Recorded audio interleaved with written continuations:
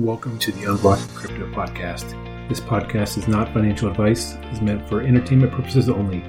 These are just the opinions of a couple of rambling wrecks. All right, Hal. Great to see you. I think this is going to be an interesting discussion.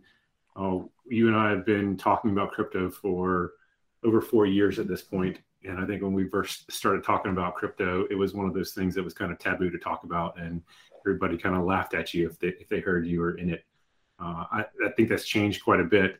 And my hope with all of this is allow a lot of the people that we've talked to kind of get inside our brains and hear what we've been thinking about and doing, just because you and I are probably two of the more analytical people out there in the world. So it'll be interesting for others to hear kind of what we're doing and what our view is. So starting off, what I thought we would do is maybe just talk about some of the positive news in the crypto space. And I think maybe I'll start real quick and then I'll pass it over to you. Just some of the things that's going on that's really intriguing.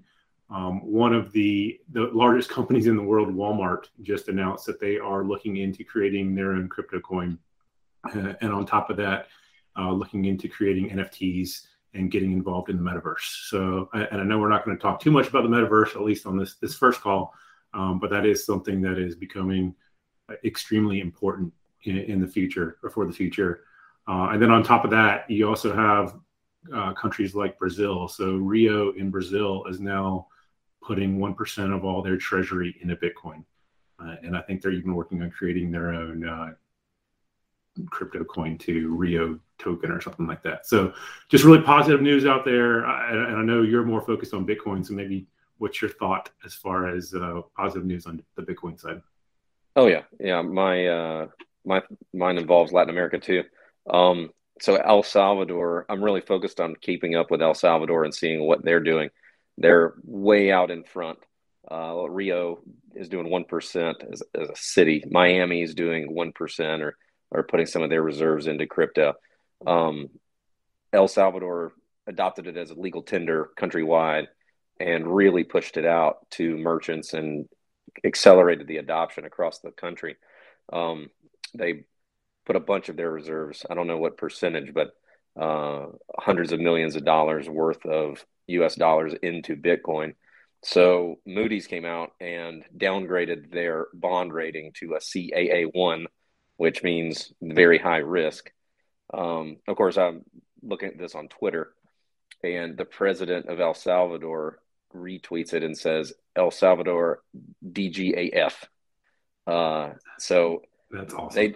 The amount of conviction that these guys have, like El Salvador is almost like the MicroStrategy of countries, like way early, way out in front, and in a big way, not just 1 or 2%, but just adopting it, using it, currency reserves, and they're releasing this Bitcoin bond that's going to raise $1 billion of US dollars and start to replace their IMF funding and debt. So he can start to, he's way early to start talking trash to like the global financial markets, but he's way early to adopt Bitcoin too. But if he can finance his country's bonds with dollars backed by Bitcoin, then he doesn't have to care what Moody's says about their bond rating. So it's I don't know, it's good. It's probably viral kind of marketing for him to kind of put posts out like that, but it's keep an eye on El Salvador is worth it. I think they're like the first domino to fall for Latin America. Lots of countries are like them, where they export their talent and labor and they import US dollars, and they're paying 10-20% in order to get those dollars transferred from the United States to families back in the home country. So there's a lot of people are watching El Salvador. I'm sure Turkey's watching El Salvador to see how this Bitcoin experiment works. So that's the one piece that I was looking at. And then the other side, on the price action side, Bitcoin crossed their 50-day moving average, crossed their 200-day moving average, which is a bad thing for price, a death cross.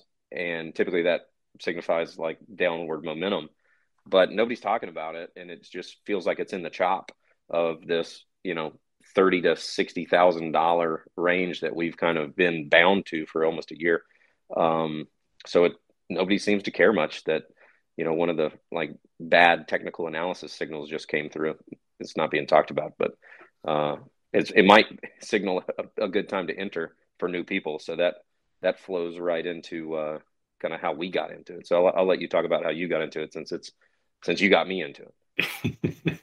Yeah, so I was looking back a little bit at when I got in, and it was, I think, early September of 2017. So it was one of those things that I have been always kind of that typical Gen Xer that anti-government and doesn't trust them. And I started understanding what the value of the US dollar was doing over time. And talking with some people, I had really spent a lot of time trying to understand gold and silver, because I kept hearing that gold and silver was going to be one of the best hedges against the US dollar. So I ended up watching Mike Maloney's Hidden Secrets of Money, and just understanding how the US dollar is actually used, and how governments use fiat currency in general, and why you should be loading up with gold and silver. And the more that I learned about that, the more that I was like, man, I feel like crypto would be much easier to deal with than having a bar of gold or silver coins and things like that. And then at the same time, I had a buddy who I had been talking to, and Bitcoin had been doing really well before then. And he's like, how are you not in this right now? You're the one that told me about this quite a while ago. And I had even joked back in like 2014, I was trying to get some buddies that I played a golf tournament with to pay me in Bitcoin for the golf. And of course, everybody thought I was crazy. And now I really wish they would have. So yeah, it ended up being a pretty fun ride in 2017. I think when I first bought it, within 4 or 5 days, Bitcoin dropped like 35%. So just typical Bitcoin, right? And then from there, it went from right around $3,000 up to close to 20,000 by the end of the year. So it was a really fun ride. And I think that's probably when you shortly got in right after me. And we had a lot of fun discussions on, will this ever stop? Yeah. So when I got into it, Bitcoin got on my radar in like 2012. I think USA Today had it when it broke $1,000 or every time it hit some number. But I was like, never for me, right? I was working, working on the career, family stuff. So I never really took the time to dive into Bitcoin. The information just wasn't out there either. You had to really find it. And Coinbase didn't exist. So even onboarding and converting US dollars into Bitcoin was not easy. And so it was just not on my radar. And then you started talking to me about it. And at that time, I was about 2 years into real estate investment. So I was converting profits from a small business that we ran into rental property, because I was like, at any day, this small business is going to go under. And we need to be able to at least try to pay for some of these bills with some kind of investment money while the business is struggling. So we've got a few little rental houses here and there, and we're kind of getting into it. I had discovered podcasts and how you can educate yourself with podcasts. So, I spent 100 hours listening to Bigger Pockets and another real estate investing podcast to kind of get my feet wet, and then dove in. And so I was already converting US dollars into other things because I don't want to hold on to US dollars because they just sit there. And I really wasn't, 2016, 17, inflation's like 2%, you don't feel it. It's not that big of a deal. So I wasn't really thinking about US dollars problems, but I was thinking about my own personal finance. What happens if the bottom drops out of my primary income? What kind of secondary income stream is going to have? And so we started talking about crypto and Bitcoin. And so I'm like, okay, well, I'm going to listen for every hour of real estate podcast, I'm going to listen to an hour of crypto and Bitcoin podcast. And so I learned more and more, and started buying. And I was like, all right, well, instead of buying another rental property, I'll just buy crypto. And so I rolled some funds into crypto, and same kind of deal. It was October 2017. So I got on as things were ramping up, and it was wild. Like you could just watch the price go up 10-20% in a day. Uh, and I'm like, this is not for everybody. Like this is hard to do because like you could drop 35% in a day. And I mean, it was wild. And so I'm like, man, this is money I can lose. It's not the end of the world, but I don't want to lose it. Um, and at that time, Coinbase only had Bitcoin, Litecoin, and Ethereum. And so that was like my primary holding. And then you had to go to like these rando exchanges to get into other smaller altcoins. So I was like in China, like Poloniex and exchanges that don't exist now, pulling small altcoins and stuff. Um, but and then 2018 happens and everything drops, and I'm like, well, this is that's kind of what I thought might happen. So I didn't pay as much attention, and then just picked up some Bitcoin in 18, 19, and 20, like with really not a lot of focus. I really focused on the business. Um, and then that led into like the 2021 ramp up, or the end of 2020 and early 2021, that kind of got us here. So that was it. But the one thing I did want to talk about is when I first got in, I paid for a service from a guy who was like a stock picker guy, and he started picking crypto stuff and doing some research, and he got scammed by like a scam coin, and they convinced him that it was backed by gold, and it was like, this thing is a, this going places. It's basically a gold standard crypto that had hard gold assets to back it up, and it was all nonsense. It was just made up. It was like a boiler room company, and so just when you're new to this, it's just you're drinking from a fire hose. There's so many different cryptocurrencies to look into, and then so I just heads up to people that are getting off the ground. Like some of these smaller altcoins, they're just legitimate bad guys out there trying to take people's money. Like that exists. So heads up. Yeah, I think that's kind of ties into one of the reasons why I wanted to do this whole podcast too, right? I mean, getting started in crypto is a very scary thing to do because there's so many things you can do wrong to lose your money completely, and there's nothing you can do about it. And that's probably one of the reasons that it took me so long to get in is the user interface for crypto when we started was horrible.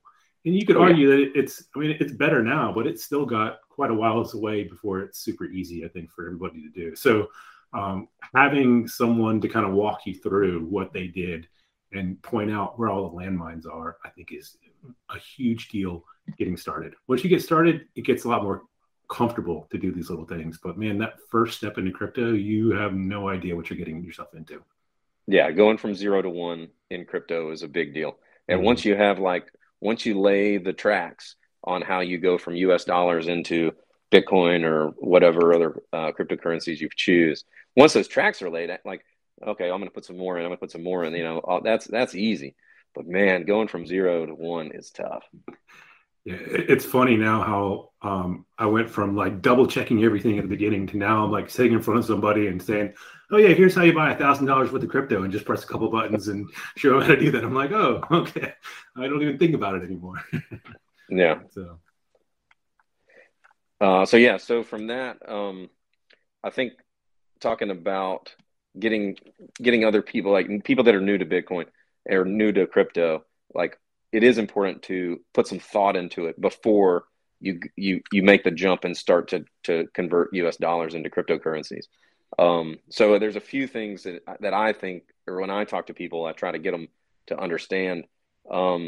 Either one, you need to do the research and you need to understand what you're getting yourself into. I think maybe 40 hours worth of research in order to understand Bitcoin enough to where you can feel comfortable with it. Some people are curious like that. Some people are technical like that, and they're into it, and they like the economic side, and they understand it, and they want to dive in. And some people are just sick and tired of other people making money on Bitcoin, and they just want to get into it. And so, like, you kind of need to decide who you are, because it kind of doesn't matter as long as you're getting in and you want to get in, and it's something you want to get into. But I suggest everybody does some research because it's fascinating. It's super interesting. I'm a kind of an entrepreneurial guy, so I get distracted by like the next new thing pretty easily. Like going from real estate into cryptocurrencies and starting up small companies where we import goods from China and try to sell them on Amazon. and just like I like to try new stuff, and I like to research different things. And I mean, we're over 4 years into me learning about Bitcoin, and I'm still like listening to podcasts every day. So it's pretty fascinating, and it's a pretty deep rabbit hole. You're not going to run out of things to learn. So when you get off of zero, when you make that decision, whatever your thesis is to get from zero Bitcoin or zero crypto into some crypto, you need to kind of figure out, okay, what am I willing to convert from my net worth into this asset class? It feels like a gamble when you don't know what you're doing, right? Like roulette, you don't know what numbers are going to pop up, so it's gambling. If you don't understand cryptocurrency, like all of those altcoins seem the same. Like, oh well, Ethereum's bigger and it's pretty expensive per token, and the market cap is high, so like it feels like a better, safer thing. But then you just kind of walk down the top 10. But if you go and look at the top 10 from when we jumped in and the top 10 from now, I mean, and you got like Dogecoin and Shiba Inu are in the top 10. So like it's pretty difficult to pick true winners. So you kind of need to understand, all right, this is the amount of money that I'm willing to put in. If it gets cut in half, it's not the end of the world for me. I can ride it out. So I usually talk to people. I think Ray Dalio used to say 1 or 2% of your net worth. A lot of like traditional investments are like 10% of your net worth should be in gold. And so I think a certain percentage of that 10% is appropriate to allocate towards, digital assets. I'm a Bitcoin guy. Like 95% of my cryptocurrency investments in Bitcoin. So I'm going to talk about Bitcoin. I think I understand it better than any of the others. It doesn't seem to shift and change and go from proof of work to proof of stake and have all these different conversions into different things, or like basically it feels like a business decision to pivot that some of these cryptocurrencies have. Like Bitcoin doesn't do that. Like Bitcoin doesn't pivot.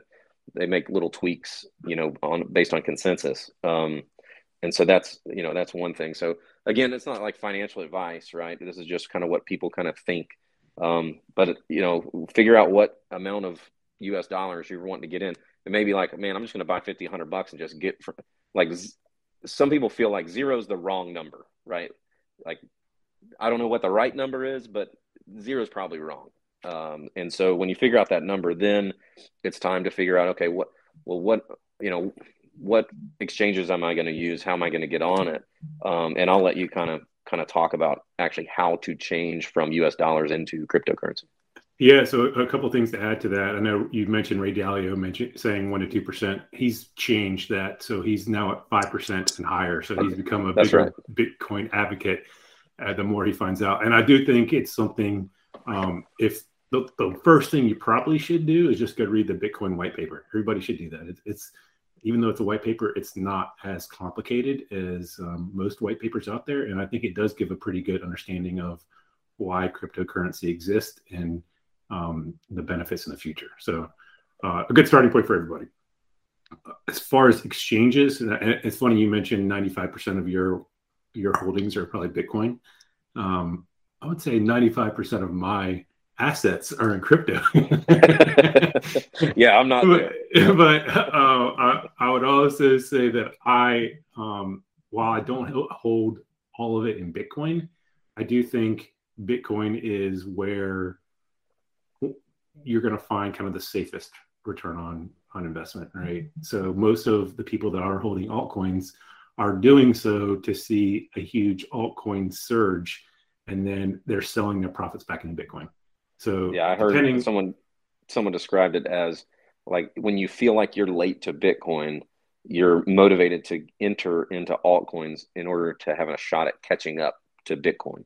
And I think people need to understand that that's a mentality that a lot of people have. And if you have that, Bitcoin can be good enough, right? Like especially if you're looking at where we're in a super weird time in stock market terms, bond market terms, real estate terms, gold's weird, so you need to understand kind of where all the risk is. You'd be holding dollars is weird.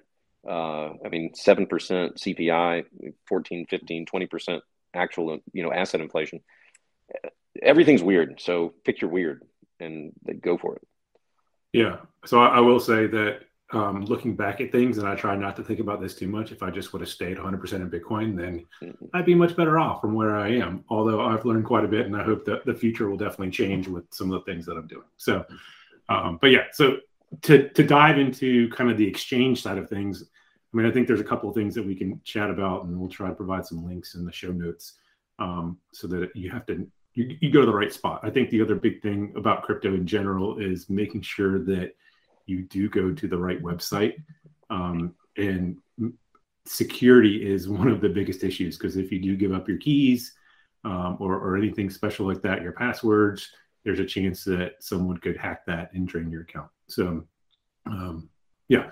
So I think that the easiest thing, and you talked about El Salvador previously, one of the things that they did was they airdropped like $30 in Bitcoin to every single one of their citizens. And what they did that using an app called Strike. And that's become one of the easiest things to do, just because you're able to buy and sell Bitcoin on the Lightning Network. And that's a whole other rabbit hole to go down into what the Lightning Network is for Bitcoin. But by far, I found that's probably one of my preferred ways to get little bits of Bitcoin at one time, just because there's no fees, right? So for those people wanting to kind of step in and see what Bitcoin is like, just do that. You tie it to your bank account using Plaid. What I've done for almost all of my accounts is I have a separate checking account, or actually a savings account, that I tie all my cryptocurrency accounts to, so that it's not my main checking account that it's taking the money in and out of. So, and then on top of Strike, Coinbase is probably the biggest, right? You and I have both spent a lot of money for Coinbase, giving them lots of money in fees. The thing to know about Coinbase is there's two versions of it. The main version is Coinbase, and then they have kind of the advanced version of Coinbase Pro.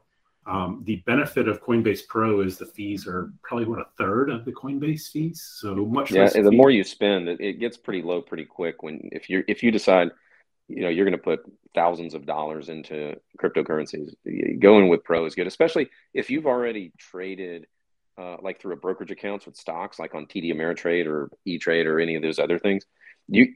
I think you can get into Coinbase Pro, and it makes sense pretty quickly if you've already done some of those trading. If you've never traded a stock and you've always had a guy do all of your financial advising, Coinbase is probably better. It's very simplified.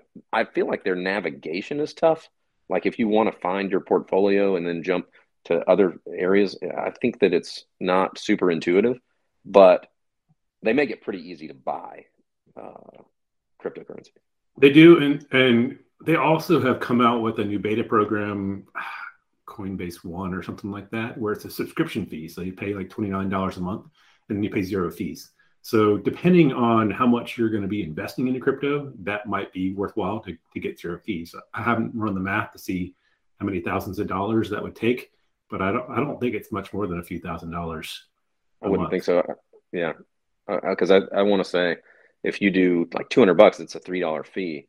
So, and then it's whatever percent after that. We need to look that up. But yeah, if you're gonna go in a big way, I wouldn't just go normal Coinbase, because the fees are going to be.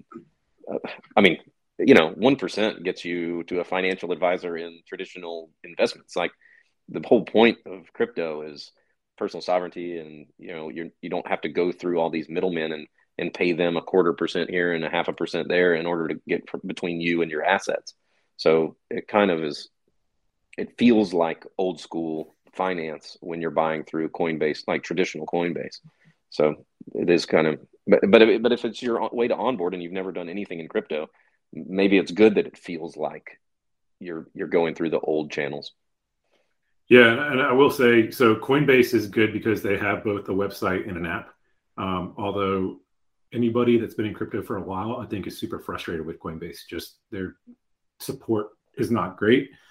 Their fees are high, so it's not really the ideal place. I think that a lot of people do go anymore, but it is one of those that they're probably the biggest guy, and it's in crypto. You want to have multiple ways to get in and out in case anything gets shut down, because exchanges have problems and they have to shut down for some amount of time. You never know what's going to happen. So the other one that I have become a new fan of is Voyager, and it's pretty new, but that's where I've been buying. Probably my last 10 or so buys have been in Voyager. The benefit of Voyager, so the guy that started, I think, used to run E-Trade many, many years ago. And what he has done is try to add a couple of benefits to people getting in. So there are really no fees per se. I mean, it's the no fees, but they take a little bit of a cut, kind of similar to what everybody else does. Like on the spread. The spread. They just don't have that extra fee that everybody else is charging. And then the other big thing that they do is once you have a minimum amount of a certain crypto, you actually can get some of those rewards back. So with Bitcoin, I think you get like 4.5% back right now, but you have to have 0.02 Bitcoin at least in there. So Coinbase doesn't have that. Like Polkadot, which you and I have talked quite a bit about, right? Voyager does the 12% back just for holding a certain number of those, right? So there are some benefits of that, and they make it super simple. I mean, they pay you out monthly, so it's not a day-to-day thing, but it is really easy for people to get into and get some sort of return without really doing anything other than just holding those coins in their account. So on top of that, I mean, I know there's quite a few other accounts that you and I have probably used in the past. So Kraken's a big one, FTX, Crypto.com. You're starting to see a lot of these from the commercials. FTX, they acquired Blockfolio, which I think is kind of a requirement for most people to get, just to be able to track what they have. Yep. I personally haven't really used FTX to buy and sell. I know I have used Crypto.com. I haven't been a huge fan. And I think they just got hacked here recently too. Although Coinbase has been hacked, so it's nothing new. Everybody's going to be hacked at some point. The question is, how is that exchange going to treat your money when you do get hacked? Are they going to get back to you? Are they going to give you a percentage back? What's going to happen? So, but that's a good segue into talking about keeping your money on that exchange, or choosing an exchange where you can transfer. Because, like, now this may change or it may have changed. But PayPal and Robinhood, if you buy Bitcoin on PayPal or Robinhood, it's like locked in to PayPal or Robinhood. Like you can't transfer from PayPal into a hardware wallet or into your Coinbase account, which I think is very anti-cryptocurrency. Like it just the whole reason you get into it is so that you take ownership of your assets.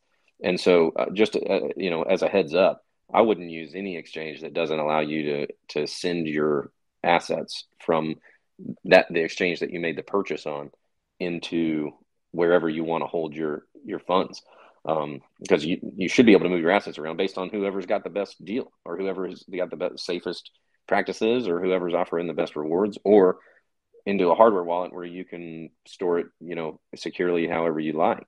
So I'm surprised PayPal hasn't opened it up. I'm not surprised Robinhood is still doing what they're doing based on just kind of how they behave. Yeah, so I do use both PayPal and Venmo, right? Just when I have extra cash in there, I kind of put it in crypto because I think it's going to go up. But I don't put a lot in there. That's definitely not where I recommend putting a lion's share. I know Square's Cash App is attaching itself to Lightning Network. So I think it'll actually provide you the ability to move your crypto in and out of there pretty easily. But I haven't really used that personally much.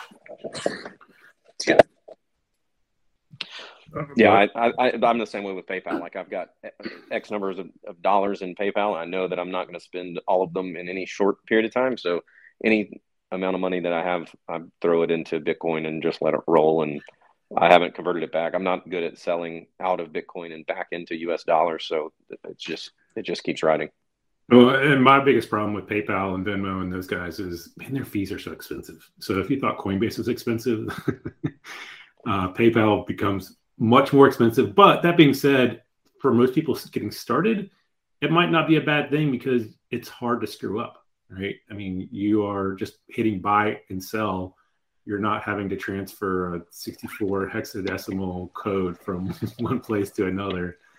Oh yeah. The first time you double check the code and you look at every single letter, it's so nerve-wracking. It's unbelievable. And PayPal takes all of that away. PayPal does provide like, all right, here's your US dollars and here's your Bitcoin and here's your Ethereum and here's what they're all doing.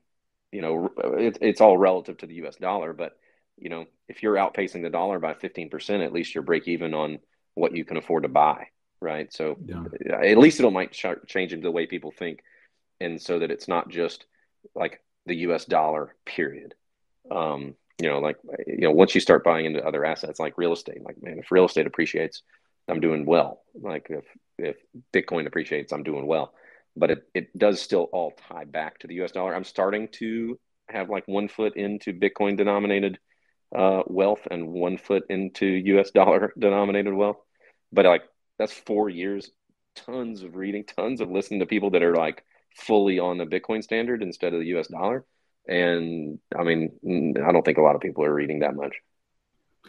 Yeah, I think we still have a ways to go. I mean, if you look at just what the market cap is of Bitcoin compared to other assets, it's just a drop in the bucket. And there's still, I think, an opportunity for that market cap to do tens of X's, if not much higher than that, right, in the future. And that future is 5, 10, 15 years out, whatever it is. So there's still a lot of opportunity for people to make, I think, quite a bit of money and beat inflation. The big thing, kind of going back to what you were saying earlier with like Shiba Inu in the top 10, people are buying that because they see prices of like 10 thousandths of a penny. But the market cap is so huge, and that's what most people just miss out on is even for that to go to a penny, the market cap of that would have to be larger than all the world economies times a multiple of 100 or something like that. Like it's crazy. Right. So there's so much to learn about crypto, and sticking with your Bitcoins and maybe Ethereum to start with is probably one of the best bets. And then as you start to progress, there's a lot of other places to play around with and get very aggressive if you want to. Yeah, I'd agree with that. I mean, Bitcoin's volatile, but altcoins can be way more volatile. Yeah. Yeah. When Bitcoin goes down, usually all the altcoins go down a lot more. So That's, if you look at, when you start looking at charts of all the altcoins versus Bitcoin, most of them just trend down to the right. Not many of them keep up to the Bitcoins up and to the right, I should say nonstop, but trending up and to the right. Now there are some that definitely take advantage of it and go flying past Bitcoin, but most of those are going to come back down at some point. So you be careful about being in one of those altcoins and saying it's never going to come back down, because usually it does. Oh yeah. If you want to tie it back to what we talked about when we first got into crypto, and we first, like, you and I were buying, I mean, I think at some point I had like 30 different cryptocurrencies. I knew nothing about the majority of them. But they were like, oh yeah, okay, try this one. I've heard this one 3 times today. I want to buy some. One of those beat Bitcoin. Well, I guess Ethereum and Binance Coin were the 2 of the 30 that I had that actually outpaced Bitcoin. So it's kind of tough to beat Bitcoin. Well, I think it's one of those things too that, going back to getting started, you need to have some sort of strategy, and that strategy includes taking profits. So especially when you start to get into the altcoins, you have to make sure that when those altcoins go up, you do take some of those profits back. And whether those profits are in US dollars or what, that's up to you. One of the best strategies I've heard of is kind of a 10, 20, 30, 40. And you can modify this however you want. But the way that I have done things is that I have 10% that I keep of that coin. If it does like a 10x, I'll keep 10% of it. 20% goes to Bitcoin, 30% to Ethereum, and then 40% goes back in US dollars that I can go find more other coins that I think are going to do something similar. So whatever that is, and that's usually not going to be a one-time thing. That might be something over time that you get in and out of. But make sure you do take profits. And then once you do that, now you have another coin that if it does keep going up, then you still have taken profits out of it, and it doesn't really matter what happens. I mean, Ripple went up 20,000% in 2018 or whatever it was. So if you could find more of those, that would be great. So, well, I think we've covered pretty much everything that we wanted to hopefully accomplish on this first one. I mean, I think the goal was just helping people understand where our heads were when it came to buying Bitcoin. And I think we somewhat explained that pretty well. We'll try to include some of the links in the show notes for everybody to link to understand the proper sites to go to. Is there anything else that you wanted to add, Hal, before we kind of sign off? No, I think that's it. I think the first time that you start to sign up for exchanges and things,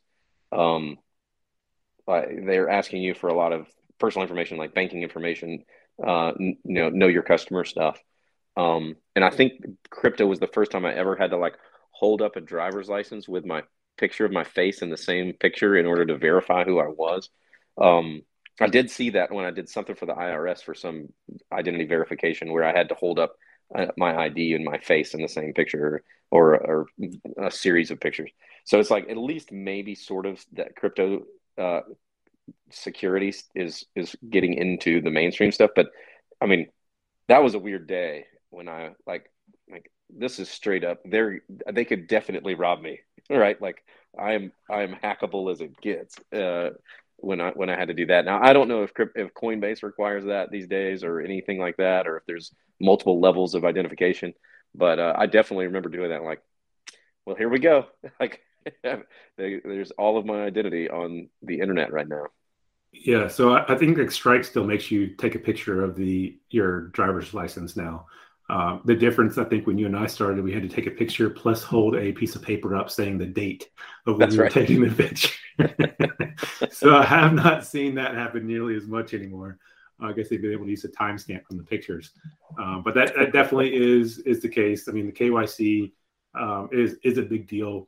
I think one of the other things that maybe we should point out is the Coinbases of the world and everybody else, they do have restrictions on where you can send things as well too. So even having something like an Exodus wallet that allows you to transfer whatever coin you want into that, and then you have complete control of where you send that out, and that can be super helpful as well. So I'll link to that as well so that people can look at Exodus in the future too.